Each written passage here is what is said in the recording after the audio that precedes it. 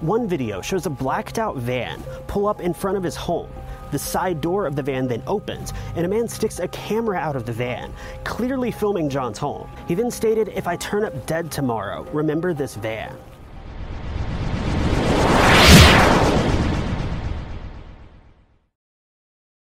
So John Lang lived in Fresno, California, and worked at a small tire and brake shop.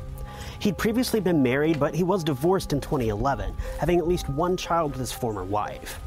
John was considered by many to be a local activist and actually worked diligently to discuss local illegal activities, that's a hard word to say, that impacted his city. One of those discussions involved the Fresno Police Department allegedly running a ticketing scam on their local residents. John claimed that the Fresno PD had developed a scam in which they would scan license plates of cars that were parked in various parking lots, a practice which is illegal in Fresno. They would then use this information that they gathered from the plates to pull the drivers over just a few blocks away and issue them a ticket, with John insinuating that these drivers had done nothing wrong, and these tickets were supposedly only being issued as a way to gain revenue for the city. He says that the police department had gained millions of dollars doing this, yet the idea was completely illegal and punishable under local law. He says that he conducted a personal investigation and confirmed that a scam was taking place. He took this information to a man named Jody Murray at the local newspaper, the Fresno Bee, and asked for help to write an anonymous column about the illegal activity. He was told that his name would be kept confidential and that officers would never be informed about his investigation,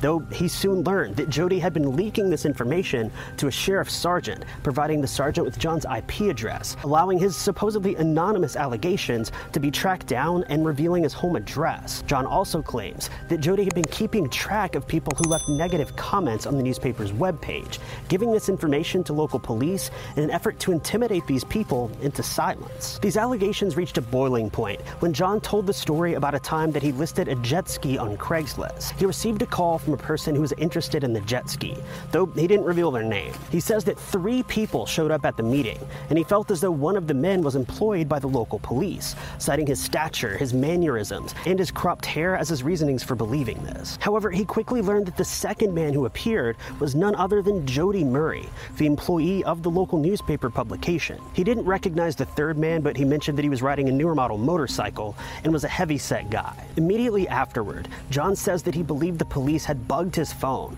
with him filing a police harassment complaint. Soon after, however, the complaint was largely ignored, and the harassment just grew from there. He began to mention how he would be stopped outside of his home and repeatedly bothered by police officers, and this grew to such a degree that he installed cameras around his home to monitor the exterior of his house. He would capture video of these supposed encounters and then later post them on his YouTube channel, which is still active today. Several of these videos can kind of be a bit hard to believe, as it kind of seems as though they could just simply be people walking by and he's getting approached by random people. But a couple of these videos actually stand out. One video shows a blacked out van pull up in front of his home. The side door of the van then opens, and a man sticks a camera out of the van, clearly filming John's home. John says that he believes this was a heat-sensitive camera, allowing police to know specifically where he was inside of his home. After a few moments, the door closes and the van just drives away. Another video shows numerous officers approach his home in squad cars, parking outside of his home and then just staring into the guy's house.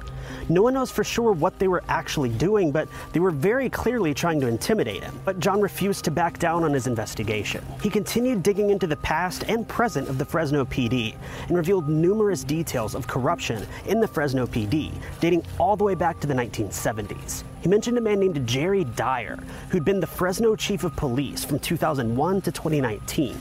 Jerry was supposedly accused of sexually assaulting a teenage girl while employed by the Fresno PD. He also found information regarding 200 cases of police brutality, with nearly 50% of these cases being dismissed without any sort of proper investigation. In 2009, 2 officers were seen beating a homeless man. In 2014, an officer attempted to sell a stolen truck to a local dealer. In 2006, illegal substances were found inside the home of a Fresno officer, but the investigation was quickly closed, claiming the drugs belonged to a relative.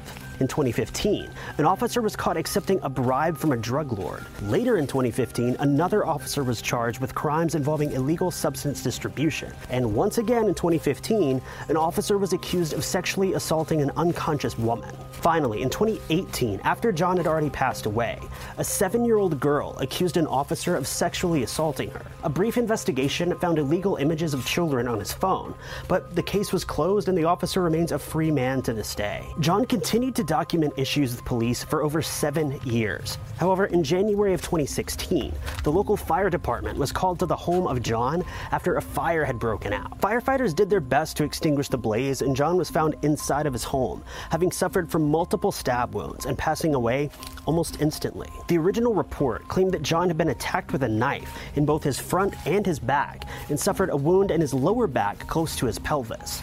However, this report was very quickly amended a short while later, with officers claiming that his back was never wounded and all of the wounds were on the front of his body. This report was supposedly altered so officers could pursue a story claiming that John had inflicted the wounds on himself in an effort to end his own life. Police claimed that they had video recordings from inside of his home where John supposedly set up CCTV inside, but we don't have any documentation to prove that this is actually true.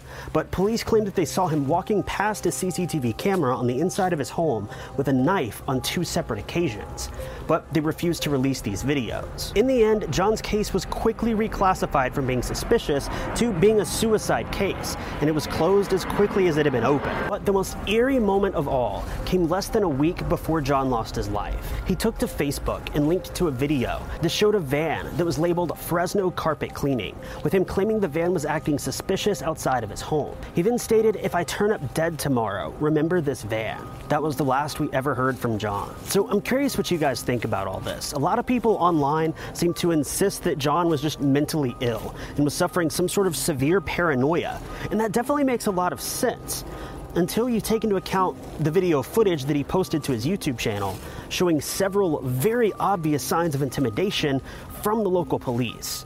If it weren't for these videos, obviously no one would have really believed John's story. And in the end, I definitely think John was likely onto something, and police shut his mouth before he could see the investigation through. I can't say that with like 100% certainty or anything that that's what happened, but it definitely kind of makes sense to me. Were the Fresno police to blame for John's demise, or was he just a mentally ill guy suffering from a very severe bout of paranoia? But that's the video for today, you guys. I hope you enjoyed it. If you did, be sure to click that like button. If you loved it, maybe consider subscribing or clicking that join button below and helping out the channel tremendously. But I've been Ty Knots. I'll catch you guys in the next video. Tell me that you see me, 'cause you never look my